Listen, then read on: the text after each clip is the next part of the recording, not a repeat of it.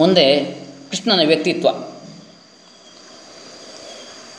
ಕೃಷ್ಣ ವಾಸುದೇವ ಅವನು ಮಾನವನೋ ಅಲ್ಲ ಈಶ್ವರನ ಅವತಾರವೋ ಏನೇ ಆಗಿರಲಿ 3000 ವರ್ಷಗಳಿಗಿಂತಲೂ ಮಿಗಿಲಾಗಿ ಲಕ್ಷ ಲಕ್ಷ ಹಿಂದೂಗಳ ಹೃದಯಗಳ ಸಾಮ್ರಾಟನಾಗಿರುವನೆಂಬುದು ನಿರ್ವಿವಾದ. ಹಿಂದೂ ಸಮುದಾಯದ ಜೀವನ ಧರ್ಮ ಹಾಗೂ ಸಂಸ್ಕೃತಿಯ ಮೇಲೆ ಶತಮಾನಗಳಿಂದ ಒಬ್ಬ ವ್ಯಕ್ತಿ ಇಂಥ ಗಾಢವಾದ ಪ್ರಭಾವವನ್ನು ಬೀರಿರಬೇಕಾದರೆ ಅವನು ಸಾಕ್ಷಾತ್ ಈಶ್ವರನಿಗಿಂತ ಕಡಿಮೆ ಏನೂ ಅಲ್ಲ ಅಂಥೇಳಿ ಇಲ್ಲಿ ಸ್ವಾಮಿ ಹರ್ಷಾನಂದಜಿಯವರು ಅಭಿಪ್ರಾಯಪಡ್ತಾರೆ. ಅಂದರೆ ಮಾನವ ಕುಲವನ್ನು ಉದ್ಧರಿಸಲು ಈಶ್ವರನ ಅವತಾರವೇ ಅವನು. ಈಶ್ವರ ಅಂದರೆ ಇಲ್ಲಿ ಹೇಳಿದ್ದು ಭಗವಂತ ಪರಮಾತ್ಮ ಎನ್ನುವ ಅರ್ಥ. ಈಶ್ವರ ಅಂದರೆ ಒಡೆಯ ಅಂಥೇಳಿ. ನಾವು ಈಶ್ವರ ಅಂದರೆ ಕೇವಲ ಲಯಕರ್ತ ಅಂತೇಳಿ ತಿಳಿಬಾರ್ದು, ತ್ರಿಮೂರ್ತಿಗಳದ್ದು ಒಬ್ಬ ಅಂತ ತಿಳಿಬಾರ್ದು. ಇಲ್ಲಿ ಆ ಪರಮೇಶ್ವರ ಪರಮಾತ್ಮ ಭಗವಂತ ಅವನ ಅವತಾರವೇ ಅವನು ಅಂಥೇಳಿ ಎಲ್ಲ ಹಿಂದೂಗಳು ಕೂಡ ನಂಬಿದ್ದಾರೆ. ಅವತಾರ ಅಥವಾ ಈ ಈಶನ ಮತ್ತು ಪರಮಾತ್ಮನ ಮಾನವ ಸ್ವರೂಪ ಎನ್ನುವಂಥದ್ದು ಮಾನವ ಕುಲದ ಇತಿಹಾಸದ ಪರಿಣಾಮ ಅಲ್ಲ. ಇದು ಇತಿಹಾಸವನ್ನು ಸೃಷ್ಟಿಸುವ ಮನುಕುಲದ ಉದ್ಧಾರದ ಅಭ್ಯುದಯದ ಶ್ರೇಯಸ್ಸಿನ ಹಾದಿಯಲ್ಲಿ ತೊಡಗಿಸ್ತಕ್ಕಂತಹ ಮಹಾದೈವೀ ಶಕ್ತಿ. ಗೀತೆಯಲ್ಲಿ ಕೃಷ್ಣನೇ ಉಪದೇಶಿಸ್ತಾನೆ, ಧರ್ಮದ ಪುನರುತ್ಥಾನವೇ ನನ್ನ ಉದ್ದೇಶ ಅಂತೇಳಿ, ಅವತಾರದ ಉದ್ದೇಶ ಅಂತೇಳಿ. ಯದಾ ಯದಾ ಹಿ ಧರ್ಮಸ್ಯ ಗ್ಲಾನಿರ್ಭವತಿ ಭಾರತ ಅಭ್ಯುತ್ಥಾನಂ ಅಧರ್ಮಸ್ಯ ತದಾ ಆತ್ಮಾನಂ ಸೃಜಾಮ್ಯಹಂ. ಪರಿತ್ರಾಣಾಯ ಸಾಧೂನಾಂ, ಉದ್ದೇಶ ಏನು? ಸಾಧುಗಳ ಸಜ್ಜನರ ರಕ್ಷಣೆಗಾಗಿ. ವಿನಾಶಾಯ ಚ ದುಷ್ಕೃತಾಂ, ಎಲ್ಲ ರೀತಿಯ ರಕ್ಷಣೆಗಾಗಿ. ಪರಿತ್ರಾಣಾಯ, ಪರಿತಃ ತ್ರಾಣಾಯ ಸಾಧೂನಾಂ, ವಿನಾಶಾಯ ಚ ದುಷ್ಕೃತಾಂ. ಹಾಗೆ ದುಷ್ಟ ಕರ್ಮಿಗಳು ಯಾರಿದ್ದಾರೆ, ದುಷ್ಟರು ಯಾರಿದ್ದಾರೆ ಅವರ ನಾಶಕ್ಕಾಗಿ, ವಿನಾಶಕ್ಕಾಗಿ, ಸಂಪೂರ್ಣವಾದಂಥ ಬೇರು ಸಹಿತ ನಾಶ ಮಾಡಲಿಕ್ಕಾಗಿ. ವಿನಾಶಾಯ, ಕೇವಲ ನಾಶ ಅಲ್ಲ, ವಿಶೇಷವಾದ ನಾಶ. ವಿನಾಶಾಯ ಚ ದುಷ್ಕೃತಾಂ ಧರ್ಮ ಸಂಸ್ಥಾಪನಾರ್ಥಾಯ ಸಂಭವಾಮಿ ಯುಗೇ ಯುಗೇ. ಧರ್ಮ ಸಂಸ್ಥಾಪನೆಗೋಸ್ಕರವಾಗಿ ಇಷ್ಟೆಲ್ಲ ಮಾಡೋದು ಯಾಕೆ? ಧರ್ಮ ಸಂಸ್ಥಾಪನೆಗೆ. ಅದಕ್ಕಾಗಿ ಯುಗ ಯುಗದಲ್ಲಿ ಅವತರಿಸ್ತೇನೆ ಅಂತ ಹೇಳ್ತಾನೆ ಕೃಷ್ಣ. ಹೀಗೆ ಅಂದರೆ ಸಜ್ಜನರ ರಕ್ಷಣೆ ಹಾಗೂ ಪ್ರೋತ್ಸಾಹ ಮತ್ತು ಧರ್ಮದ ವಿರೋಧಿಗಳ ದಮನ ಇದು ಅನಿವಾರ್ಯ. ಅಷ್ಟೇ ಏಕೆ, ಅಂಥವರ ವಿನಾಶವೂ ಅಗತ್ಯವಾಗ್ತದೆ. ಧರ್ಮದ ಪುನರುತ್ಥಾನಕ್ಕಾಗಿ ಅವತರಿಸಿದ ಮಹಾಪುರುಷ ಈ ನಿಟ್ಟಿನಲ್ಲಿ ತನ್ನ ಎಲ್ಲ ಶಕ್ತಿಗಳನ್ನು, ತನಗೆ ಲಭ್ಯವಾಗುವ ಎಲ್ಲ ಅವಕಾಶಗಳನ್ನು ಕೂಡ ಬಳಸಿಕೊಳ್ತಾನೆ. ಆದರೆ ಇದಕ್ಕಾಗಿ ಅವನು ತನ್ನ ಮಾನವ ಸ್ವರೂಪವನ್ನು ತ್ಯಜಿಸಬೇಕಾಗಿಲ್ಲ. ಮನುಷ್ಯನಾಗಿದ್ದುಕೊಂಡೇ ಮಾಡ್ತಾನೆ. ಅಗತ್ಯವಾದಾಗ ಅವನು ಮಾನವಾತೀತವಾಗಿ ತೋರುವ ಶಕ್ತಿಗಳನ್ನು ಕೂಡ ಬಳಸ್ತಾನೆ. ಮಾನವರು ಕೂಡ ಶ್ರದ್ಧೆ ನಿಷ್ಠೆಗಳಿಂದ ಸಾಧಿಸಿದರೆ ಅಂಥ ಶಕ್ತಿಗಳನ್ನು ಪಡೆಯುವುದು ಸಾಧ್ಯ ಎಂಬುದನ್ನು ತೋರುವುದಕ್ಕಾಗಿ ಹೀಗೆ ಮಾಡಿದ್ದಾನೆ ಅಂತ ಹೇಳ್ತಾರೆ. ಹೀಗೆ ಆತ ತನ್ನ ಜೀವನದ ಉದ್ದಕ್ಕೂ ಕೃಷ್ಣನಿಗಿದ್ದಂತಹ ಮುಖ್ಯವಾದ ಆಸಕ್ತಿ ಅಂತ ಹೇಳಿದರೆ ಧರ್ಮ, ಅದರ ಉದ್ಧಾರ, ರಕ್ಷಣೆ, ಅದರ ಆದ್ಯತೆಯ ಪುನರುತ್ಥಾನ ಮತ್ತು ಧರ್ಮ ಅಧರ್ಮಗಳ ವಿವೇಚನೆ. ಕ್ಲಿಷ್ಟವಾಗಿ ಕಂಡುಬಂದ ಸಂದರ್ಭಗಳಲ್ಲಿ ಧರ್ಮದ ನಿಗೂಢತೆಯನ್ನು, ಧರ್ಮ ಸೂಕ್ಷ್ಮವನ್ನು ಬಿಡಿಸಿ ಹೇಳುವಂಥದ್ದು. ಇದನ್ನು ಅವನು ತನ್ನ ಜೀವನದ ಉದ್ದೇಶವಾಗಿ ಮಾಡಿದ್ದಾನೆ ಕೃಷ್ಣ. ಹೀಗೆ ಅಂದರೆ ಕೃಷ್ಣನ ಹೃದಯ ಹೇಗೆ ಅಂತ ಹೇಳಿದರೆ ಕುಸುಮಕ್ಕಿಂತ ಕೋಮಲವಾದುದು. ಆದರೂ ಧರ್ಮನಿಷ್ಠರನ್ನು ದುಷ್ಟರ ಪೀಡೆಯಿಂದ ರಕ್ಷಿಸಬೇಕಾಗಿ ಬಂದಾಗ ಅವನ ಇಚ್ಛಾಶಕ್ತಿ, ಕ್ರಿಯಾಶಕ್ತಿಗಳು ವಜ್ರಕ್ಕಿಂತ ಕಠೋರವಾಗುತ್ತಿದ್ದವು. ಇದು ಸುಭಾಷಿತದಲ್ಲಿ ಬರ್ತದೆ, ಸಂಸ್ಕೃತದಲ್ಲಿ. ವಜ್ರಾದಪಿ ಕಠೋರಾಣಿ ಮೃದೂನಿ ಕುಸುಮಾದಪಿ ಅಂತೇಳಿ. ಸಜ್ಜನರ ಮನಸ್ಸು ಹೇಗಿರ್ತದೆ ಅಂತೇಳಿ ಕೇಳಿದರೆ ವಜ್ರಕ್ಕಿಂತಲೂ ಕಠೋರವಾಗಿರ್ತದೆ, ಹಾಗೆ ಹೂವಿಗಿಂತಲೂ ಮೃದುವಾಗಿರ್ತದೆ ಅಂತೇಳಿ, ಆಯಾ ಸಂದರ್ಭಕ್ಕೆ ಸರಿಯಾಗಿ. ಹಾಗಾಗಿ ಸಾತ್ವಿಕ ಕೋಪ ಎನ್ನುವಂಥದ್ದು ಶಾಪವಾಗಿ ತಟ್ಟುತ್ತದೆ. ಅಂತಹ ಸಾತ್ವಿಕರು ಏನಾದರೂ ಅವರಿಗೆ ಬೇಸರ ಆದರೆ, ಅವರಿಗೆ ಇತರರಿಂದ ನೋವು ಉಂಟಾದರೆ ಅದು ಆ ಇತರರಿಗೆ, ಅವರಿಗೆ ನೋವು ಉಂಟು ಮಾಡಿದವರಿಗೆ ಅದು ಶಾಪವಾಗಿ ತಟ್ಟುತ್ತದೆ. ಅದನ್ನು ಅವರು ಅನುಭವಿಸಬೇಕಾಗ್ತದೆ ಅಂತಕ್ಕಂಥದ್ದು ಇದರಿಂದ ನಮಗೆ ತಿಳಿದು ಬರ್ತದೆ. ಇನ್ನು ಅವನು ಯುದ್ಧಾಕಾಂಕ್ಷಿ ಆಗಿರಲಿಲ್ಲ. ಶಾಂತಿಯನ್ನು ನೆಲೆಗೊಳಿಸುವ ತಂತ್ರದಲ್ಲಿ ಮಹಾಕುಶಲನಾದ ರಾಜಕಾರಣಿಯಾಗಿದ್ದವನು.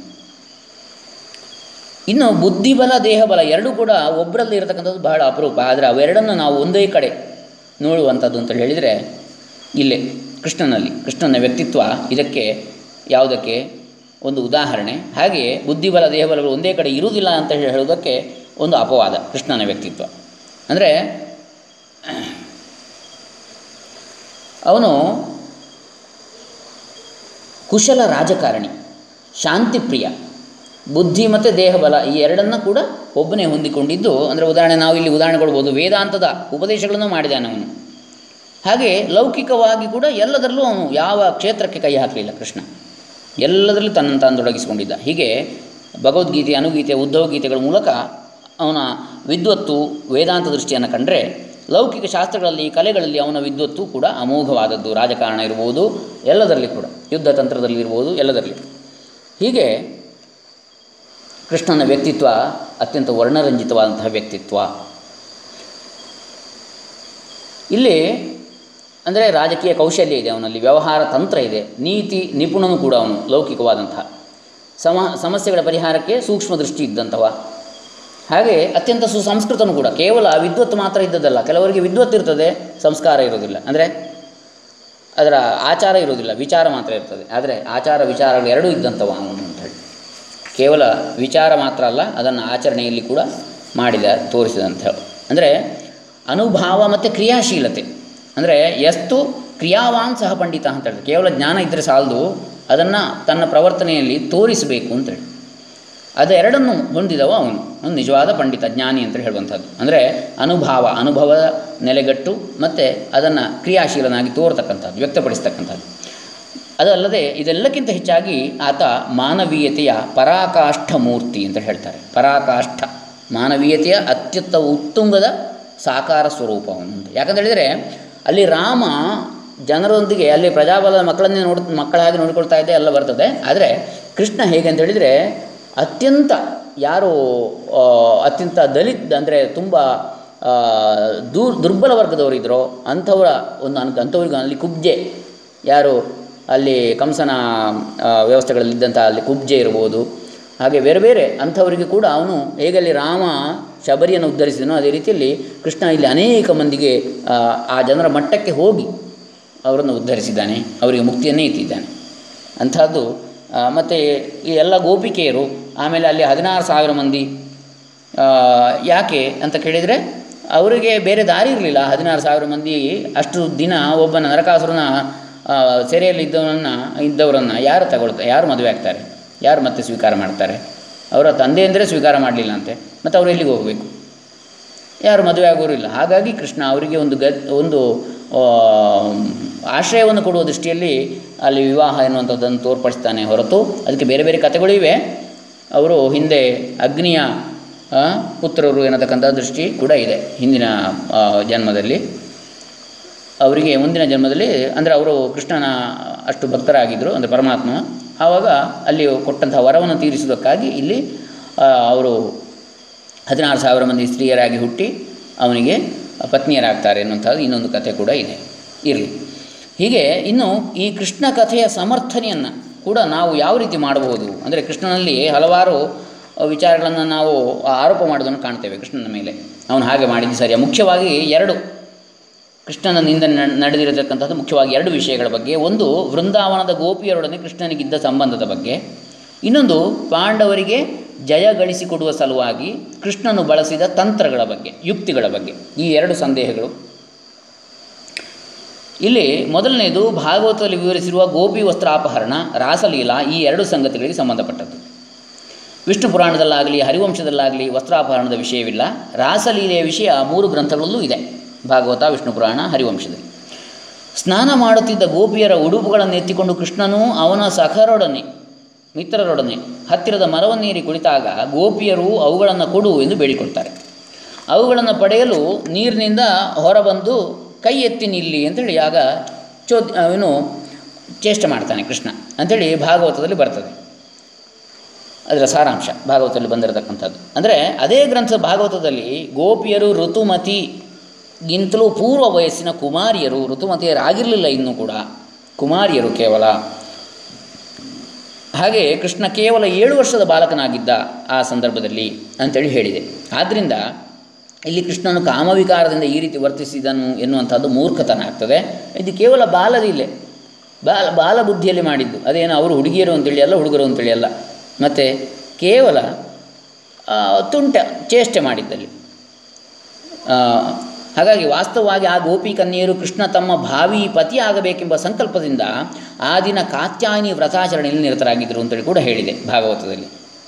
ಕೃಷ್ಣನ ಶೈಶವದಿಂದಲೂ ಅವನ ಅತಿಮಾನುಷ ಶಕ್ತಿಯನ್ನು ಕಣ್ಣಾರೆ ಕಂಡಂತಹ ಅವರು ಅವನ ಮಹತ್ವದ ಮತ್ತು ದೈವತ್ವದ ಬಗ್ಗೆ ಅಚಲವಾದ ಶ್ರದ್ಧೆಯುಳ್ಳವರಾಗಿ ತಾವು ಅವನ ಪತ್ನಿಯರು ಎಂಬ ಭಾವ ಅವರ ಹೃದಯಾಂತರಾಳದಲ್ಲಿ ಮೂಡಿತ್ತಂತೆ. ಅಂದರೆ ಜೀವಕ್ಕೆ ದೇವನ ಬಗ್ಗೆ ಉಂಟಾಗುವ ಈ ಭಾವವನ್ನೇ ಕಾಂತಭಾವ ಅಥವಾ ಮಧುರ ಭಾವ ಅಂತ ಹೇಳ್ತಾರೆ. ಭಕ್ತಿಯಲ್ಲಿ ಒಂದು ರೀತಿಯ ಭಕ್ತಿ. ಈಗ ಮಾತೃವಾತ್ಸಲ್ಯ, ಮಾತೃಭಾವ ಅಥವಾ ಪುತ್ರಭಾವ, ಪಿತೃಭಾವ ಇತ್ಯಾದಿಗಳು ಭಗವಂತನನ್ನು ಯಾವ ಭಾವದಲ್ಲಿಯೂ ಕಾಣಬಹುದು. ಅಲ್ಲಿ ಭಾವಪ್ರಧಾನ, ಭಾವಗಮ್ಯ ಪರಮಾತ್ಮ. ಆ ಭಾವ ಭಕ್ತಿ ಭಾವ ಇರಬೇಕಲ್ಲಿ, ಅದು ಯಾವ ರೂಪದ್ದು ಇರ್ಬೋದು ಅಂತೇಳಿ. ಅದರಲ್ಲಿ ಇಲ್ಲಿ ಇವರಿಗಿದ್ದದ್ದು ಪತಿ ಪತ್ನಿ ಭಾವ. ಹೀಗೆ ಅಂದರೆ ಭಕ್ತಿ ಮತ್ತು ಅನುಭವ ಸಾಹಿತ್ಯದಲ್ಲಿ ನಾವು ಹಾಗೆ ಕಾಣ್ತೇವೆ, ಮಧುರ ಭಾವ, ಕಾಂತ ಭಾವ ಅಂತೇಳಿ. ಕ್ರೈಸ್ತ ಮತ್ತು ಸೂಫಿ ಧರ್ಮದಲ್ಲಿ ಕೂಡ ಇದು ವಿಶೇಷವಾಗಿ ಕಾಣ್ತದೆ. ದೇವನೆಡೆಗೆ ಸಾಗ ಬಯಸುವ ಜೀವ ತನ್ನನ್ನು ಬಂಧಿಸುವಂತಹ ಘೃಣ ಅಥವಾ ಕ್ರೋಧ, ಶಂಕ, ಸಂಶಯ, ಭಯ, ಲಜ್ಜೆ ಮುಂತಾದ ಅಷ್ಟಪಾಶ 8 ಬಗೆಯ ದೌರ್ಬಲ್ಯಗಳನ್ನು ತ್ಯಜಿಸಬೇಕು ಅಂತ ಹೇಳ್ತಾರೆ. ಈಗ ದೇವರ ದೇವಸ್ಥಾನದಲ್ಲಿ ನಾವು ಅಥವಾ ದೇವರ ಮುಂದೆ ಅಡ್ಡ ಬೀಳಲಿಕ್ಕೆ ನಮಗೆ ನಾಚಿಕೆ ಆಗಬಾರ್ದು. ದೇವಸ್ಥಾನದಲ್ಲಿ ತುಂಬ ಜನ ಇರ್ತಾರೆ, ನಾನೀಗಪ್ಪ ಸಾಷ್ಟಾಂಗ ನಮಸ್ಕಾರ ಮಾಡಲಿ, ಎಲ್ಲ ಯಾರಾದರೂ ನೋಡ್ತಾರೋ, ನಾನು ಅಂಥ ದೊಡ್ಡ ಜನ, ನನ್ನನ್ನು ಇವರೆಲ್ಲ ನೋಡಿ ಏನಂತಕೊಳ್ತಾರೋ, ಈ ರೀತಿಯ ನಾಚಿಕೆ ಕೂಡ ಇರಬಾರ್ದು. ಭಗವಂತನ ಎದುರು ಸಂಪೂರ್ಣ ಶರಣಾಗತಿ ಬರಬೇಕನ್ನತಕ್ಕಂಥದ್ದು. ಹಾಗಾಗಿ ಆ ದೌರ್ಬಲ್ಯಗಳನ್ನು ತ್ಯಜಿಸಬೇಕು, 8 ಬಗೆಯ ದೌರ್ಬಲ್ಯಗಳನ್ನು ಅಂಥೇಳಿ. ಕ್ರೋಧ, ಸಂಶಯ, ಭಯ, ಲಜ್ಜೆ ಮುಂತಾದಂಥದ್ದು, ನಾಚಿಕೆ. ಇಲ್ಲಿ ಈ ಭಾಗವತದಲ್ಲಿ ನಿರೂಪಿಸಿರ್ತಕ್ಕಂಥ ಕೃಷ್ಣ ಗೋಪಿಯರ ಪ್ರಸಂಗ ಕೂಡ ಇದೇ ಅರ್ಥದ್ದು. ಅಲ್ಲಿ ಅವರು ಲಜ್ಜೆಯನ್ನು ತ್ಯಜಿಸಿದರು ಪರಮಾತ್ಮನ ಹತ್ರ ಹೋಗಲಿಕ್ಕೆ. ಜೀವ ಅಥವಾ ಆತ್ಮನು ತನ್ನನ್ನು ಬಂಧಿಸುವ ಎಲ್ಲ ಪಾಶಗಳನ್ನು ಕಡಿದುಕೊಂಡು ಪರಮಾತ್ಮನಿಗೆ ಸಂಪೂರ್ಣ ಶರಣಾಗುವುದನ್ನು ಇದು ಸಂಕೇತಿಸ್ತದೆ. ಆದ್ದರಿಂದ ಕೃಷ್ಣ ಗೋಪಿಯರ ಪ್ರಸಂಗವನ್ನು ಸರಿಯಾದ ಹಿನ್ನೆಲೆಯಲ್ಲಿ ಅರ್ಥ ಮಾಡಿಕೊಳ್ಬೇಕು ಅಂತೇಳಿ ಸ್ವಾಮಿ ಹರ್ಷಾನಂದಜಿಯವರು ನಮಗೆ ಮಾರ್ಗದರ್ಶನ ಮಾಡ್ತಾರೆ. ಹಾಗೆ ಭಾಗವತ 10ನೇ ಸ್ಕಂದದ 29ರಿಂದ 33ರವರೆಗಿನ ರಾಸ ಪಂಚಾಧ್ಯಾಯಿ ಅಂಥೇಳಿ ಕರೆಯಲಾದಂತಹ 5 ಅಧ್ಯಾಯಗಳು ವಿಶೇಷವಾಗಿ ಗೋಪಿಯರೊಡನೆ ಕೃಷ್ಣನ ಕ್ರೀಡೆಯನ್ನು ವರ್ಣಿಸ್ತವೆ. ಒಂದು ಬೆಳದಿಂಗಳ ರಾತ್ರಿ ಕೃಷ್ಣನು ಯಮುನಾ ತೀರದಲ್ಲಿ ಕುಳಿತು ಮನಮೋಹಕ ರಾಗಗಳನ್ನು ತನ್ನ ವೇಣುವಿನಿಂದ ನುಡಿಸ್ತಾ ಇದ್ದಾನೆ. ಅದನ್ನು ಕೇಳಿ ತಡೆಯಲಾರದೆ ಗೋಪಿಯರು ಅವನ ಬಳಿಗೆ ಓಡಿ ಬರ್ತಾರೆ. ಕೃಷ್ಣ ವಿಚಲಿತನಾಗದೆ ಆ ಸಮಯದಲ್ಲಿ ಅವರು ಅಲ್ಲಿಗೆ ಬಂದದ್ದು ಯಾಕೆ, ಮನೆಗಳಿಗೆ ಮರಳಿ ಅಂತೇಳಿ ಹೇಳ್ತಾನೆ. ಅವರು ಅದಕ್ಕೆ ಒಪ್ಪದೆ ಅವನ ಸನ್ನಿಧಿಯಲ್ಲಿ ಆನಂದ ಪಡ್ತಕ್ಕಂಥ ಇಚ್ಛೆ ಇರುವುದರಿಂದ ಅದಕ್ಕೆ ಅನುಮತಿ ನೀಡಬೇಕು ಅಂತೇಳಿ ಬೇಡ್ತಾರೆ. ಕೃಷ್ಣ ಅವರ ಇಚ್ಛೆಯನ್ನು ಮನ್ನಿಸಿ ಅವರು ತನಗೆ ಸಂಪೂರ್ಣವಾಗಿ ಸಮರ್ಪಿಸಿಕೊಂಡಿರುವರು ಎಂಬುದನ್ನು, ತನಗಾಗಿ ಸರ್ವವನ್ನೂ ತ್ಯಾಗ ಮಾಡಲು ಸಿದ್ಧರಾಗಿರುವರು ಎಂಬುದನ್ನು ಮನಗಂಡು ಅವರೊಡನೆ ವಿಲಾಸದಿಂದ ಕ್ರೀಡಿಸ್ತಾನೆ. ಸ್ವಲ್ಪ ಕಾಲ ನಂತರ ಪ್ರತಿ ಗೋಪಿಯ ಮನಸ್ಸಿನಲ್ಲಿ ಜಗದೊಡೆಯನೇ ತನ್ನ ಮನದನ್ನಾಗಿಬಿಟ್ಟ ಎನ್ನುವಂತಹ ಹಮ್ಮು, ಅಹಂಕಾರವನ್ನು ಸುಳ್ತದೆ. ಇದನ್ನು ಅರಿತ ಕೃಷ್ಣ ಅವರಿಗೆ ಪಾಠ ಕಲಿಸುವುದಕ್ಕಾಗಿ ಇದ್ದಕ್ಕಿದ್ದಂತೆ ಅವರಿಂದ ಕಣ್ಮರೆಯಾಗ್ತಾನೆ. ಕಂಗಾಲಾದ ಗೋಪಿಯರು ಅವನ ದರ್ಶನಕ್ಕಾಗಿ ಅತ್ಯಂತ ಆರ್ತರಾಗಿ ಹಂಬಲಿಸ್ತಾ, ಗೋಳಿಡ್ತಾ, ಪ್ರಾರ್ಥಿಸ್ತಾ ಅಲೆದಾಡ್ತಾರೆ. ಈ ರೀತಿ ಅವರನ್ನು ದಂಡಿಸಿದ ನಂತರ, ಶಿಕ್ಷಿಸಿದ ನಂತರ ಕೃಷ್ಣನು ಪ್ರತಿ ಗೋಪಿಗೂ ಒಬ್ಬೊಬ್ಬ ಕೃಷ್ಣನಂತೆ ಕಾಣಿಸಿಕೊಳ್ತಾನೆ. ಅಪಾರ ಆನಂದದ ರಾಸಕ್ರೀಡೆ ಸಾಗ್ತದೆ. ಆದರೂ ಪ್ರತಿ ಗೋಪಿಯ ಮನೆಯವರಿಗೆ ಅವಳು ಮನೆಯಲ್ಲೇ ಇರುವಂತೆ ಭಾಸವಾಗ್ತದೆ. ಇದು ರಾಸಕ್ರೀಡಾ ಪ್ರಕರಣದ ಸಾರಾಂಶ. ಅಂದರೆ ಕೃಷ್ಣನೇ ಅಲ್ಲಿ ಗೋಪಿಯಾಗಿ ಎಲ್ಲರ ಮನೆಯಲ್ಲಿ ಆಯಾ ಗೋಪಿಯಾಗಿ ಅಲ್ಲಿ ತೋರ್ತಾ ಇರ್ತಾನೆ. ಇಲ್ಲಿ ಕೂಡ ಗೋಪಿಯರು ನಿಜವಾಗಿ ಗೋಪಿಯರು ಇಲ್ಲಿರ್ತಾರೆ. ಅದು ಹೇಗೆ ಅಂದರೆ ಇನ್ನೊಂದು ಪ್ರಕರಣದಲ್ಲಿ ಬರ್ತದೆ, ಗೋವುಗಳನ್ನು ಆಮೇಲೆ ಗೋಪಾಲಕರನ್ನು ಬ್ರಹ್ಮ ಕದ್ದುಕೊಂಡು ಹೋದಾಗ, ಬ್ರಹ್ಮಲೋಕಕ್ಕೆ ಕೊಂಡು ಹೋದಾಗ ಅಲ್ಲಿ ಕೂಡ ಹಾಗೆ ಮತ್ತೆ ಹೊಸ ಅದೇ ಗೋಪಾಲಕರನ್ನು ಹಾಗೆ ಅದೇ ರೀತಿಯ ಗೋವುಗಳನ್ನು ಸೃಷ್ಟಿ ಮಾಡಿ ಕೃಷ್ಣ ಮನೆಗೆ ಕರೆ ತರ್ತಾನೆ. ಒಂದಷ್ಟು ದಿನಗಳು ಹಾಗೆ ಇರುತ್ತದೆ. ಬ್ರಹ್ಮ ಕೊನೆಗೆ ಸೋತು ಪುನಃ ತಂದು ಒಪ್ಪಿಸ್ತಾನೆ. ಅಲ್ಲಿವರೆಗೆ ಅಲ್ಲಿ ಬ್ರಹ್ಮ ಕೊಂಡೋದು, ಯಾಕಂದರೆ ಬ್ರಹ್ಮ ಸೃಷ್ಟಿಯೇ ಇದು. ಆದರೂ ಕೂಡ ಪರಮಾತ್ಮ ಎನ್ನತಕ್ಕಂಥದ್ದು ಆ ಬ್ರಹ್ಮನಿಗೂ ಮೂಲವಾದದ್ದು ಎನ್ನುವುದನ್ನು ತೋರಿಸಿಕೊಳ್ಳಲಿಕ್ಕೆ ಬ್ರಹ್ಮನ ಅಹಂಕಾರವನ್ನು ಮುರಿತಾನೆ ಕೃಷ್ಣ. ಅದೇ ರೀತಿಯಲ್ಲಿ ಇಲ್ಲಿ ಕೂಡ ಇಲ್ಲಿ ಗೋಪಿಯರಿಗೆ ಆ ಇದ್ದಂತಹ ಯಾವ ಕಾಮಭಾವ ಇತ್ತು ಆ ಸ್ವರೂಪ ಕೃಷ್ಣನ ಹೊರರೂಪದ ಮೇಲೆ, ಅದನ್ನು ಹೋಗಲಾಡಿಸಲಿಕ್ಕೆ ಆ ರೀತಿಯ ಸಂಸ್ಕಾರವನ್ನು ಕೊಡಬೇಕಾಗಿ ಬಂತು.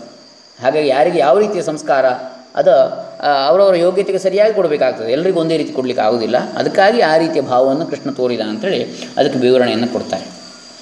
ಅಂದರೆ ಇಲ್ಲಿ ಇನ್ನೊಂದು ಪ್ರಶ್ನೆ ಏನು ಬರುವಂಥದ್ದು ಅಂದರೆ, ಇತರರ ಪತ್ನಿಯರೊಡನೆ ವಿಹರಿಸಿದಂಥ ಕೃಷ್ಣ ಸಾಮಾನ್ಯ ವಿಟನಂತೆ ವರ್ತಿಸಿ ಧರ್ಮದ ಆದ್ಯ ನಿಯಮವನ್ನೇ ಉಲ್ಲಂಘಿಸಿದಂತಾಗಲಿಲ್ವೇ ಅಂಥೇಳಿ ಕೇಳಿದರೆ, ಕೃಷ್ಣನ ಕಥೆಯನ್ನು ಕೇಳ್ತಾ ಇದ್ದಂಥ ಪರೀಕ್ಷಿತ್ ರಾಜನೇ ಶುಕಮುನಿಯಲ್ಲಿ ಇದನ್ನು ಕೇಳಿದ್ದಾನೆ ಈ ಪ್ರಶ್ನೆಯನ್ನು ಭಾಗವತದಲ್ಲಿ. ಇಲ್ಲಿ ಗಮನಿಸಬೇಕಾದ ಒಂದು ಕೌತುಕದ ಸಂಗತಿ ಅಂತ ಹೇಳಿದರೆ, ಯುಧಿಷ್ಠಿರ ರಾಜಸೂಯ ಯಾಗ ಮಾಡಿದ ಸಂದರ್ಭದಲ್ಲಿ ಅಲ್ಲಿ ನೆರೆದಿದ್ದವರಲ್ಲಿ ಬಹುಜನ ಅಗ್ರಪೂಜೆಗೆ ಕೃಷ್ಣನನ್ನು ಆರಿಸಿದಾಗ ಅವನ ಬದ್ಧವೈರಿಯಾದ ಚೇದಿರಾಜ ಶಿಶುಪಾಲನ್ನು ಅದನ್ನು ಕಟುವಾಗಿ ವಿರೋಧಿಸಿದ. ಅವನ ಮೇಲೆ ಹೇಯವಾದ ಬೈಗುಳ ಮಳೆಯೆಲ್ಲ ಕರೆದ. ಆದರೂ ಆಗ ಗೋಪಿಯರೊಡನೆ ಕೃಷ್ಣನ ಅಕ್ರಮ ಸಂಬಂಧದ ವಿಚಾರವನ್ನೇ ಎತ್ತಲಿಲ್ಲ ಅಂತೆ. ಮಹಾಭಾರತದ ಸಭಾಪರ್ವದಲ್ಲಿ ಬರ್ತದೆ. ಅಲ್ಲಿ ಈ ವಿಚಾರವನ್ನು ಅವನು ಎಷ್ಟು ನಿಂದಿಸಿದರೂ ಈ ವಿಚಾರ ಮಾತ್ರ ಹೇಳಲಿಲ್ಲ ಅವನು. ಅಂದರೆ ಕೃಷ್ಣನ ಕಥೆ ನಮಗೆ ಮೊಟ್ಟ ಮೊದಲು ಪರಿಚಯ ಆಗುವಂಥದ್ದು ಮಹಾಭಾರತದಲ್ಲಿ. ಅಂದಮೇಲೆ ಕೃಷ್ಣ ಗೋಪಿಯರ ಸಂಬಂಧದ ಪ್ರಸಂಗ ಅಲ್ಲೇ ಇಲ್ಲದ ಮೇಲೆ ಅದು ಅನಂತರ ಕೃಷ್ಣ ಭಕ್ತಿ ಪಂಥದ ಪ್ರಚಾರಕ್ಕಾಗಿ ಯಾರೋ ಕವಿ ಕಲ್ಪಿಸಿಕೊಂಡ ಕಥೆಯಾಗಿ ಪ್ರಕ್ಷಿಪ್ತವಾಗಿ ಸೇರಿರಬಹುದಾಗಿದ್ದ ಪಕ್ಷದಲ್ಲಿ ಕೃಷ್ಣನ ನಿಂದಕರ ವಾದಕ್ಕೆ ನೆಲೆಯೇ ಇಲ್ಲವಾಗ್ತದೆ. ಆದರೂ ಕೃಷ್ಣನ ಕಥೆಯನ್ನು ಪೂರ್ತಿಗೊಳಿಸಲು ಮಹಾಭಾರತದ ಅನುಬಂಧವಾಗಿ ಬಂದಿರತಕ್ಕಂಥ ಗ್ರಂಥ ಅಂತೇಳಿ ಪರಿಗಣಿಸಲಾಗಿರತಕ್ಕಂಥ ಹರಿವಂಶವು ಕೂಡ ರಾಸಲೀಲಾ ಪ್ರಸಂಗವನ್ನು ಪ್ರಸ್ತಾಪ ಮಾಡಿರುವುದರಿಂದ ಕೃಷ್ಣನ ನಿಂದನೆಯ ಪರಿಣಾಮಕಾರಿಯಾಗಿ ಎದುರಿಸ್ತಕ್ಕಂಥ ಪ್ರಯತ್ನ ನಾವು ಮಾಡಬೇಕಾಗ್ತದೆ. ಈ ನಿಂದನೆಯು ಭಾಗವತವನ್ನು ಆಧರಿಸಿರುವುದರಿಂದ ಇದರ ಖಂಡನೆಯೂ ಕೂಡ ಅದೇ ಭಾಗವತನ ಆಧರಿಸಿ ನಡೀಬೇಕು ಅಂತ ಹೇಳ್ತಾರೆ. ಅದು ಹೇಗೆ? ಕೃಷ್ಣನ ಮಹತ್ವ ಮತ್ತು ದೈವತ್ವವನ್ನು, ಈ ದೈವತ್ವ ಇದು ಗೋಪಿಯರು ಅರಿಯದಂಥ ವಿಷಯ ಅಲ್ಲ, ಅವ್ರಿಗೆ ಗೊತ್ತಿತ್ತು. ಅಂದರೆ ವ್ರಜ ಅಥವಾ ವೃಂದಾವನದ ಎಲ್ಲ ಜನರಂತೆ ಅವರು ಕೂಡ ಕೃಷ್ಣನ ದಿವ್ಯ ಸೌಂದರ್ಯಕ್ಕೆ ಮಾರು ಹೋಗಿದ್ದರು. ಅವರ ಸ್ತ್ರೀತ್ವದಿಂದಾಗಿ ಅವರು ಅವನನ್ನು ತಮ್ಮ ಪ್ರಿಯತಮನೆಂದು ಭಾವಿಸಿ ಅವನ ಬಳಿಗೆ ಸಾರ್ತಾಯಿದ್ರು. ಈ ಥರದ ಪ್ರೇಮ ಮಾನವನ ಇತಿಹಾಸದಲ್ಲಿ ಅಪರಿಚಿತವಾದದ್ದೇನಲ್ಲ. ಪಾಶ್ಚಾತ್ಯ ಹಾಗೂ ಪೌರಾತ್ಯ ದೇಶಗಳ ಎಷ್ಟೋ ಜನ ಅನುಭಾವಿ ಸಂತರು ಭಗವಂತನಲ್ಲಿ ಈ ರೀತಿಯ ಸತಿಪತಿ ಭಾವವನ್ನು ತಾಳಿದ್ದರು ಇದ್ದಾರೆ. ಭಾರತ ದೇಶದ ಆಂಡಾಳ್, ಅಕ್ಕಮಹಾದೇವಿ, ಮೀರಾ, ಸ್ಪೇನ್ ದೇಶದ ಅವಿಳಾದ ಸಂತ ತೆರೀಸಾ, ಇರಾಕ್ ದೇಶದ ಬಾಸ್ರಾದ ರೆಬಿಯಾ ಇವರೆಲ್ಲ ಈ ಭಾವವನ್ನು ತಾಳಿದ್ದ ಪ್ರಸಿದ್ಧ ಅನುಭಾವಿ ಸಂತರು ಅಂತ ಹೇಳ್ತಾರೆ. ಹಾಗೆ ಕೃಷ್ಣ ಸ್ತ್ರೀಲೋಲನೂ ಅಲ್ಲ, ವಿಟನೂ ಅಲ್ಲ. ಅವನ ಬಳಿ ಸಾರದ ಗೋಪಿಯರ ಪ್ರೇಮವು ಕಾಮತೃಷ್ಣೆಯಿಂದ ಕಳಂಕಿತವಾಗಿತ್ತು. ಶುದ್ಧ ಪ್ರೇಮವನ್ನು ಕಲುಷಿತಗೊಳಿಸುವ ಇದು ಒಂದು ರೋಗ ಅಂಥೇಳಿ ಅರಿತಂತಹ ಕೃಷ್ಣ ಅವರನ್ನು ಕನಿಕರದಿಂದ ಕಂಡು ತಾನು ಆ ರೋಗದಿಂದ ನಿರ್ಲಿಪ್ತನಾಗಿ, ತನಗೆ ಅಂಟಿಕೊಳ್ಳಿಲ್ಲ ಆ ರೋಗ. ಈಗ ಹೇಗೆ ಸ್ತ್ರೀ ಸಂಸರ್ಗದಿಂದ ರೋಗ ಬಂತು ಅಂತೇಳಿ ಆ ಥರ ಅಲ್ಲ. ಮತ್ತು ಕೃಷ್ಣ ಅವರನ್ನು ಕನಿಕರದಿಂದ ಕಂಡು ಅವರ ಮನೋರೋಗವನ್ನು ಅರಿತು ಆ ರೋಗದಿಂದ ನಿರ್ಲಿಪ್ತನಾಗಿ ಅವರ ಪ್ರೇಮಕ್ಕೆ ನಿರ್ಲಿಪ್ತನಾಗಿ ಸ್ಪಂದಿಸಿದ್ದವನು. ಅವನಿಗೆ ಆಸೆ ಇದ್ದಲ್ಲ. ಅದು ಹೆಚ್ಚು ಕಡಿಮೆ ಮಕ್ಕಳ ಚೇಷ್ಟೆಗಳಿಗೆ ಅವರ ಪಾಲಕರು, ಶಿಕ್ಷಕರು ಸಹಜವಾಗಿಯೇ ಎಂಬಂತೆ ಆದರೂ ಗಂಭೀರವಾಗಿ ಸ್ಪಂದಿಸಿ ಕ್ರಮೇಣ ಅವರನ್ನು ವಿವೇಕದ ಹಾದಿಗೆ ಒಯ್ಯುವಂತೆ. ಈಗ ಮಕ್ಕಳೊಟ್ಟಿಗೆ ನಾವು ಮಕ್ಕಳಾಗಿ ಆಡಬೇಕಾಗ್ತದೆ. ಹಾಗಂತೇಳಿ ನಮಗೆ ಆಟದಲ್ಲಿ ಇಷ್ಟ ಇದೆ ಅಂತ ಹೇಳಿ ಅರ್ಥ ಅಲ್ಲ. ಅವರನ್ನು ಅಂದರೆ ಈ ಮೆಚ್ಯೂರಿಟಿ, ಪ್ರೌಢತ್ವ ಬರುವವರೆಗೆ ಅವರನ್ನು ಸರಿಯಾದ ದಾರಿಗೆ ತರಲಿಕ್ಕೆ ನಾವು ಅವ್ರ ಜೊತೆ ಇರಬೇಕಾಗ್ತದೆ. ಅವರ ಜೊತೆ ಅವರಾಗಿ ಮಕ್ಕಳಾಗಿರಬೇಕಾಗ್ತದೆ. ಹಾಗಾಗಿ ಅದೇ ರೀತಿ ಇದು ಕೂಡ ಕೃಷ್ಣನ ತಂತ್ರ. ಹಾಗಾಗಿ ಎಲ್ಲ ರೀತಿಯ ಅಂದರೆ ಈ ಒಂದು ವಿಚಾರದಲ್ಲಿ ಶ್ರೀರಾಮಾವತಾರದಲ್ಲಿ ಯಾವುದೇ ಇದು ನಡೀಲಿಲ್ಲ. ಈ ರೀತಿಯ ವ್ಯಕ್ತಿಗಳಿಗೆ ಸಂಸ್ಕಾರ ಸಿಗಲಿಲ್ಲ. ಅದನ್ನು ಕೃಷ್ಣಾವತಾರದಲ್ಲಿ ಮಾಡ್ತಾನೆ ಕೃಷ್ಣನ ಈ ತಂತ್ರ ಸಫಲವಾಗಿ ಗೋಪಿಯರು ನಿಷ್ಕಲ್ಮಶವಾದ ಪ್ರೇಮದ ಮಾರ್ಗದಲ್ಲಿ ಪದಾರ್ಪಣೆ ಮಾಡುವಂತಾಯಿತು. ಗೋಪಿಯರು ಜಾರೆಯರಾಗಿರಲಿಲ್ಲ, ಪತಿನಿಷ್ಠರಾಗಿದ್ದರು. ತಮ್ಮ ಪತಿಗಳ ಹೊರತಾಗಿ ಅವರಿಗೆ ಪ್ರೇಮವಿದ್ದದ್ದು ಕೃಷ್ಣನಲ್ಲಿ ಮಾತ್ರ, ಮತ್ತಾರಲ್ಲೂ ಇರಲಿಲ್ಲ. ಕೃಷ್ಣನನ್ನು ಅವರು ಪ್ರೇಮಿಸಿದ್ದು ಅವನು ಜಗತ್ ಪ್ರಭು ಎಂದು ಪೂರ್ಣವಾಗಿ ಅರಿತಿದ್ದರಿಂದ ಅಂತೇಳಿ ಹೇಳ್ತಾರೆ. ಅತ್ಯಾಶ್ಚರ್ಯ ಸಂಗತಿ ಅಂತ ಹೇಳಿದರೆ, ಈ ವ್ರಜ ಅಥವಾ ವೃಂದಾವನ ಯಾವುದಿದೆ ಅದರ ಗೋಪರು ತಮ್ಮ ಪತ್ನಿಯರು ತಮ್ಮಿಂದ ದೂರ ಮಾಡಲ್ಪಟ್ಟರು ಅಂಥೇಳಿ ಎಂದೂ ಭಾವಿಸಲಿಲ್ಲ ಅಂಥೇಳಿ ಭಾಗವತ ಹೇಳ್ತದೆ. ಇದೆಲ್ಲ ಕೃಷ್ಣ ಗೋಪಿಯರ ವೈಯಕ್ತಿಕ ದೃಷ್ಟಿಯಿಂದ ನೋಡುವಾಗ ಸರಿ. ಸಮಾಜದ ಸಂಪ್ರದಾಯದ ದೃಷ್ಟಿಯಿಂದ ನೋಡಿದಾಗ ಕೃಷ್ಣನು ಧರ್ಮದ ಹದ್ದು ಮೀರಿ ನಡೆದಂತಾಗಲಿಲ್ವೇ? ಹೌದು ಎನ್ನುವುದಾದರೆ ಅವನು ಲೋಕಕ್ಕೆ ಶತಶತಮಾನಗಳ ಕಾಲ ಒಂದು ಕೆಟ್ಟ ಆದರ್ಶವನ್ನು ನೀಡಿ ಹೋದಂತಾಗಲಿಲ್ವೇ? ಭಾಗವತದ ಕಥೆಯನ್ನು ಹೇಳುತ್ತಿದ್ದ ಶುಕಮುನಿಯನ್ನು ಪರೀಕ್ಷಿತ ರಾಜ ಕೇಳಿದ ಪ್ರಶ್ನೆ ಕೂಡ ಇದೆ. ಈ ಪ್ರಶ್ನೆಗೆ ಉತ್ತರ ನೀಡ್ತಾ ಶುಕಮುನಿಗಳು, ಜೀವನ್ಮುಕ್ತರು, ರುದ್ರಾಂಶ ಸಂಭೂತರು, ಮಾನವರನ್ನು ಈಶ್ವರರು ಅಥವಾ ಅವತಾರ ಪುರುಷರು ಮತ್ತು ಜೀವನ್ಮುಕ್ತರು ಮತ್ತು ಸಾಮಾನ್ಯರು ಅಥವಾ ಸಂಸಾರಿಗಳು ಎಂದು 3 ವಿಧವಾಗಿ ವಿಂಗಡಿಸ್ತಾನೆ. ಯಾರು? ಶುಕಮುನಿ ವಿಂಗಡಿಸ್ತಾರೆ. ಅಂದರೆ ಅವರು ಹಾಗೇ ಇರ್ತಾರೆ ಅಂತ ನಾವು ತಿಳಿಬಾರ್ದು. ಒಂದಷ್ಟು ಮನುಷ್ಯರು ಯಾವಾಗಲೂ ಅವತಾರ ಪುರುಷರು, ಒಂದಷ್ಟು ಮನುಷ್ಯರು ಯಾವಾಗಲೂ ಜೀವನ್ಮುಕ್ತರು, ಒಂದಷ್ಟು ಮನುಷ್ಯರು ಯಾವಾಗಲೂ ಸಾಮಾನ್ಯರು, ಸಂಸಾರಿಗಳು ಅಂತೇಳಿ ಅಲ್ಲ. ಈ ಅವತಾರ ಪುರುಷರು ಖಂಡಿತ ಅವತಾರ ಪುರುಷರೇ, ಜೀವನ್ಮುಕ್ತರು ಕೂಡ ಜೀವನ್ಮುಕ್ತರೇ. ಒಮ್ಮೆ ಜ್ಞಾನ ಆದ ಮೇಲೆ ಜ್ಞಾನ ಹೋಗುವುದಿಲ್ಲ. ಆದರೆ ಸಾಮಾನ್ಯರು ಅಥವಾ ಸಂಸಾರಿಗಳಿಗೆ ಅವಕಾಶ ಇದೆ ಜೀವನ್ಮುಕ್ತರಾಗಲಿಕ್ಕೆ, ಹಾಗೆ ಅವತಾರ ಪುರುಷರಾಗಲಿಕ್ಕೆ ಅವಕಾಶವಿದೆ ಎನ್ನತಕ್ಕಂಥದ್ದು ಸಾಧನೆಯಿಂದ ಪಡಿಬಹುದು ಇದನ್ನು ಅಂಥೇಳಿ. ದೇಹದಿಂದ ಇರುವಾಗಲೇ ದೇವ ಸಾಕ್ಷಾತ್ಕಾರವಾದವರು ಜೀವನ್ಮುಕ್ತರು. ಉಪನಿಷತ್ತುಗಳಂತಹ ವೈದಿಕ ಧರ್ಮಗ್ರಂಥಗಳ ಪ್ರಕಾರ ಅಂಥವರು ಧರ್ಮಕ್ಕೂ ಅತೀತರಾದ್ದರಿಂದ ಲೋಕದ ವಿಧಿ ನಿಷೇಧಗಳಿಗೆ ಬದ್ಧರಲ್ಲ. ಘೋರ ಪಾಪಗಳಿಂದಲೂ ಅವರು ಕಲುಷಿತರಾಗರು ಅಂತೇಳಿ ಕೌಶೀತಕ ಉಪನಿಷತ್ತು ಹೇಳ್ತದೆ. ಜೀವನ್ಮುಕ್ತರಿಗೆ ಈ ಶಕ್ತಿ ಲಭ್ಯವಾಗುವುದು ಅವರ ಚೇತನ ಭಗವಂತನ ಪದಾರವಿಂದಗಳಲ್ಲಿ ಧ್ಯಾನಮಗ್ನವಾಗಿರುವುದರಿಂದ. ಸಾಕ್ಷಾತ್ ಈಶ್ವರನೇ ಆದ ಕೃಷ್ಣನ ಬಗ್ಗೆ ಇನ್ನು ಹೇಳುವುದೇನಿದೆ? ಜೀವನ್ಮುಕ್ತರಿಗೆ ಹೀಗಾದರೆ ಸಾಕ್ಷಾತ್ ಈಶ್ವರನೇ ಆದ ಕೃಷ್ಣನ ಬಗ್ಗೆ ಇನ್ನೇನು ಹೇಳಬೇಕು?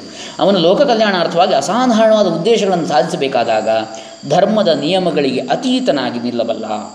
ಅವನಂಥ ಈಶ್ವರ ಕಾರ್ಯಗಳನ್ನು ಸಾಮಾನ್ಯ ಜನರು ಮಾಡಲಿಕ್ಕೆ ಸಾಧ್ಯ ಇಲ್ಲ, ಅನುಕರಿಸಬಾರದು ಕೂಡ. ಸಾಧ್ಯ ಇದ್ದರೂ ಕೂಡ ಶಿವನು ಮಾರಕ ವಿಷವಾದ ಹಾಲಾಹಲವನ್ನು ಕುಡಿದ. ಬೆಂಕಿ ತಾನು ಹುಟ್ಟಿದ್ದನ್ನೆಲ್ಲ ಸುಡುತ್ತದೆ. ಸಾಮಾನ್ಯ ಜನಕ್ಕಿಂತಹದ್ದು ಸಾಧ್ಯವೇ? ಕೃಷ್ಣನು ಗೋಪಿಯರ ಪ್ರೇಮಕ್ಕೆ ಸ್ಪಂದಿಸಿದ್ದು ಗೋಪಿಯರಿಗಾಗಿ, ಸುತರಾಮ್ ತನಗಾಗಿ ಅಲ್ಲ. ಹಾಗೆ ಸ್ಪಂದಿಸುವಾಗ ಪ್ರತಿಯೊಬ್ಬ ಗೋಪಿಯನ್ನು ನಲಿಸುವುದಕ್ಕಾಗಿ ತನ್ನ ಮಾಯಾಶಕ್ತಿಯಿಂದ ಅನುರೂಪ ಕೃಷ್ಣರ ಸಂಖ್ಯೆಯನ್ನು ಹೆಚ್ಚಿಸಿಕೊಂಡದ್ದು ಮಾತ್ರವಲ್ಲ, ಗೋಪಿಯರ ರೂಪವನ್ನೂ ತಾಳಿ ಅದೇ ಸಮಯದಲ್ಲಿ ಅವರವರ ಗೃಹ ಕೃತ್ಯಗಳನ್ನು ನಡೆಸ್ತಾ ಅವರವರ ಮನೆಯಲ್ಲೂ ಇದ್ದ. ಆದ್ದರಿಂದ ಕೃಷ್ಣನಂಥ ಈಶ್ವರರು ನಡೆಸುವ ಧರ್ಮಕ್ಕೆ ಅತೀತವಾದ ಕಾರ್ಯಗಳನ್ನು ಸಾಮಾನ್ಯ ಜನ ಅನುಕರಿಸಲಾರರು, ಅನುಕರಿಸಬಾರದು ಅಂತ ಹೇಳ್ತಾರೆ. ಯಾರಾದರೂ ಕೃಷ್ಣನು ಮಾಡಿದ್ದನ್ನೆಲ್ಲ ಮಾಡಬಲ್ಲವನಾದರೆ ಅವನು ಕೃಷ್ಣನಂತೆ ಈಶ್ವರನೇ ಆದುದರಿಂದ ಅವನು ಧರ್ಮಕ್ಕೆ ಅತೀತನಾಗಿ ವರ್ತಿಸಬಲ್ಲ. ಇದು ಸವಾಲು. ಕೇವಲ ಕೃಷ್ಣ ಹಾಗೆ ಮಾಡಿದ, ಹಾಗೆ ನಾನು ಮಾಡ್ತೇನೆ ಅಂತೇಳಿ ಅಲ್ಲ. ಕೃಷ್ಣ ಹೀಗೂ ಮಾಡಿದ, ಯಾವುದೋ ಒಂದು ಸಾಹಸ ಮಾಡಿದ್ದಾನೆ ಅತಿಮಾನುಷ, ಅದನ್ನು ಮಾಡು, ತೋರಿಸು, ಹಾಗಾದರೆ ಇದನ್ನು ಮಾಡ್ಬೋದು ಎನ್ನತಕ್ಕಂಥದ್ದು ಇಲ್ಲಿ ನಮಗೆ ಪಾಠ.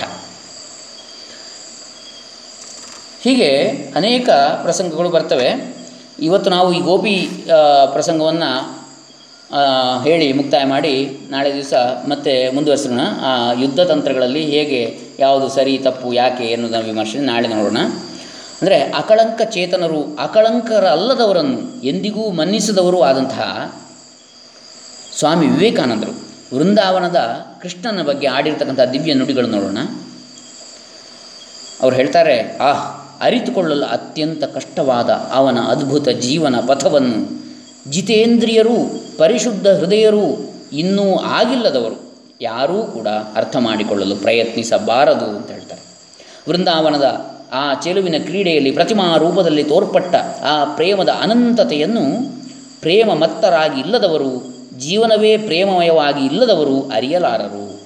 ಇಂದು ಅಥವಾ ಮುಂದೆ ಏನನ್ನೂ ಬಯಸದ, ಸ್ವರ್ಗವನ್ನೂ ಬೇಡ ಎನ್ನುವ ಶುದ್ಧ ಪ್ರೇಮದ ಮೂರ್ತ ರೂಪರಾದ ಗೋಪಿಯರ ಪ್ರೇಮಮಯ ಹೃದಯದ ತುಡಿತವನ್ನು ಅರಿಯಬಲ್ಲವರಾರು. ಪ್ರೇಮಕ್ಕಾಗಿಯೇ ಪ್ರೇಮ, ಕರ್ತವ್ಯಕ್ಕಾಗಿಯೇ ಕರ್ತವ್ಯ ಎಂಬ ಈ ದಿವ್ಯ ಆದರ್ಶವು ಧರ್ಮದ ಇತಿಹಾಸದಲ್ಲಿ ಒಂದು ಮಹಾ ರಸಘಟ್ಟ. ಇದು ಮೊಟ್ಟ ಮೊದಲಿಗೆ ಮಾನವ ಇತಿಹಾಸದಲ್ಲಿ ಹೊಮ್ಮಿ ಬಂದದ್ದು ಅವತಾರ ಶ್ರೇಷ್ಠನಾದ ಕೃಷ್ಣನ ಮುಖದಿಂದ, ಅದು ಭಾರತದ ನೆಲದಲ್ಲಿ ಅಂಥೇಳಿ ವಿವೇಕಾನಂದರು ನಮಗೆ ಆ ಒಂದು ರೋಮಾಂಚನಗೊಳಿಸ್ತಕ್ಕಂಥ ಮಾತುಗಳನ್ನು ಹೇಳ್ತಾರೆ. ಅಂದರೆ ಕೃಷ್ಣ ಗೋಪಿಯರ ಸಂಬಂಧದ ಬಗೆಗಿನ ಟೀಕೆಗೆ ಸಂಬಂಧಿಸಿದ್ದೇ ಆದಂತಹ ಇನ್ನೊಂದು ಟೀಕೆ ಅವನ ಆಗಲೇ ನಾವು ನೋಡಿದೆವು, 16,000 ಪತ್ನಿಯರನ್ನು ಕುರಿತಾದದ್ದು. ಯಾವ ನಿಟ್ಟಿನಿಂದ ನೋಡಿದರೂ ಅಷ್ಟೊಂದು ಜನ ಪತ್ನಿಯರನ್ನು ಹೊಂದಿರುವುದು ತತ್ತರಗೊಳಿಸುವ ಸಂಗತಿ ಅಂತೇಳಿ ನಾವು ಕಾಣ್ತೇವೆ. ಅಷ್ಟಮಹಿಷಿಯರು ಎನಿಸಿಕೊಂಡಂತಹ ಅವನ 8 ಜನ ರಾಣಿಯರಲ್ಲಿ ಮುಖ್ಯರಾದವರು ರುಕ್ಮಿಣಿ ಮತ್ತು ಸತ್ಯಭಾಮ. ಉಳಿದ 16,000 ಜನ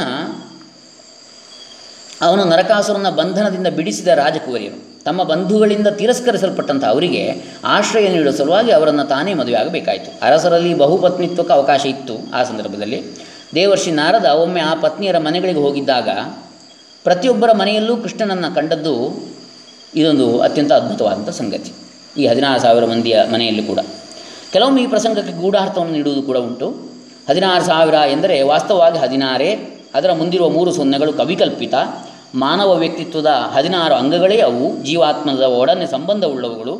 5 ಜ್ಞಾನೇಂದ್ರಿಯಗಳು, 5 ಕರ್ಮೇಂದ್ರಿಯಗಳು, ಪಂಚಪ್ರಾಣಗಳು ಮತ್ತು ಮನಸ್ಸು, ಹೀಗೆ 15, 1, 16. ಈ 16 ಅಂಗಗಳನ್ನು ಪತ್ನಿಯರು ಎಂದು ಆಲಂಕಾರಿಕವಾಗಿ ಹೇಳಿದೆ. ಅದ್ವೈತ ವೇದಾಂತ ಪ್ರಕಾರ ಜೀವಾತ್ಮವು ಪರಮಾತ್ಮವೇ. ಆದ್ದರಿಂದ ಪರಮಾತ್ಮನಾದ ಕೃಷ್ಣ ಈ 16 ಪತ್ನಿಯರನ್ನು ಉಳ್ಳವ ಎಂದು ಕವಿಯ ಆಲಂಕಾರಿಕ ನಿರೂಪಣೆ ಅಂತ ಕೂಡ ಹೇಳ್ತಾರೆ. ಕೃಷ್ಣ ಗೋಪಿಯರ ಪ್ರೇಮವನ್ನು ಆಲಂಕಾರಿಕವಾಗಿ ಚಿತ್ರಿಸಲಾಗಿದೆ. ಕೃಷ್ಣನೇ ಪರಮಾತ್ಮನೆಂದು, ಅವನಿಂದ ದೂರವಾಗಿ ಅವನೊಡನೆ ಪುನರ್ಮಿಲನಕ್ಕಾಗಿ ಅವನ ಸಾಯುಜ್ಯಕ್ಕಾಗಿ ಪರಿತಪಿಸುವ ಗೋಪಿಯರೇ ಜೀವಾತ್ಮರೆಂದು ಕೂಡ ಇಲ್ಲಿ ಗೋಪಿ ಭಾವವನ್ನು ನಾವು ಅರ್ಥ ಮಾಡಿಕೊಳ್ಬೋದು. ಹಾಗೆ ಕುರುಕ್ಷೇತ್ರ ಯುದ್ಧದಲ್ಲಿ ಆದಂಥ ಸಮಸ್ಯೆಗಳು, ಇದನ್ನು ನಾವು ನಾಳೆ ದಿವಸ ನೋಡೋಣ. ಇಲ್ಲಿಗೆ ಇದನ್ನು ಮುಕ್ತಾಯ ಮಾಡೋಣ. ಇಲ್ಲಿ ಸೇರಿದಂಥ ಎಲ್ಲ ಆ ಕೃಷ್ಣಾಂತರ್ಯಾಮಿಗಳಾದ ಭಗವದ್ಭಕ್ತರಿಗೆ ಮತ್ತೊಮ್ಮೆ ವಂದಿಸ್ತಾ ವಿರಮಿಸ್ತೇನೆ. ದಯವಿಟ್ಟು ತಾವು ಏನಾದರೂ ಹಂಚಿಕೊಳ್ಳೋದಿದ್ದರೆ ಅಥವಾ ಪ್ರಶ್ನಿಸುವುದಿದ್ದರೆ 4 ನಿಮಿಷಗಳ ಅವಕಾಶ ಇದೆ. 8 ಗಂಟೆಗೆ ಇನ್ನೊಂದು ಕಾರ್ಯಕ್ರಮ ಇದೆ ಬೇರೆ ಜವನೇರ್ ಎನ್ನತಕ್ಕಂಥ ಕ್ಲಬ್ಬಲ್ಲಿ. ಹಾಗಾಗಿ ತಮಗೆ ವೇದಿಕೆಯನ್ನು ಬಿಟ್ಟುಕೊಡ್ತಾ ಇದ್ದೇನೆ. ಧನ್ಯವಾದಗಳು. ಹರೇ ಕೃಷ್ಣ. ಓಂ ತತ್ಸತ್. ಕೃಷ್ಣಾರ್ಪಣಮಸ್ತು.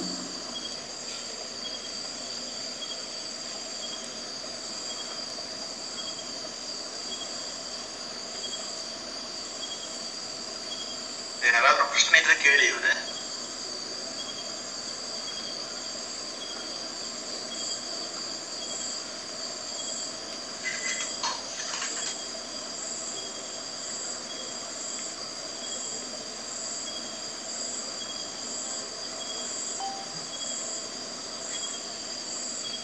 ಏನು ಹಾಗಾದ್ರೆ ಅದೇ ಇನ್ನು ದಯವಿಟ್ಟು ಇಂಥ ಅಧ್ಯಾತ್ಮ ವಿಚಾರಗಳು, ವೇದಾಂತ ವಿಚಾರಗಳು, ಇವುಗಳ ಆಸಕ್ತಿ ಇದ್ದಲ್ಲಿ ದಯವಿಟ್ಟು ನನ್ನ ವಾಟ್ಸಪ್ ನಂಬರ್ಗೆ ವಾಟ್ಸಪ್ ಮಾಡಿ. ನನ್ನ ವಾಟ್ಸಪ್ ನಂಬರ್ ನನ್ನ ಪ್ರೊಫೈಲಲ್ಲಿ ಇದರಲ್ಲಿ ಇದೆ. ನಾವು ಅಲ್ಲಿ ದಿನನಿತ್ಯ ಪೋಡ್ಕಾಸ್ಟ್ಗಳನ್ನು ನಾನು ಹಾಕ್ತಾಯಿರ್ತೇನೆ. ಯೂಟ್ಯೂಬಲ್ಲಿ ಕೂಡ ಇಂಥ ವಿಚಾರಗಳನ್ನು ಆಸಕ್ತಿ ಇದ್ದರೆ ದಯವಿಟ್ಟು ನನಗೆ ವಾಟ್ಸಪ್ ಮಾಡಿ.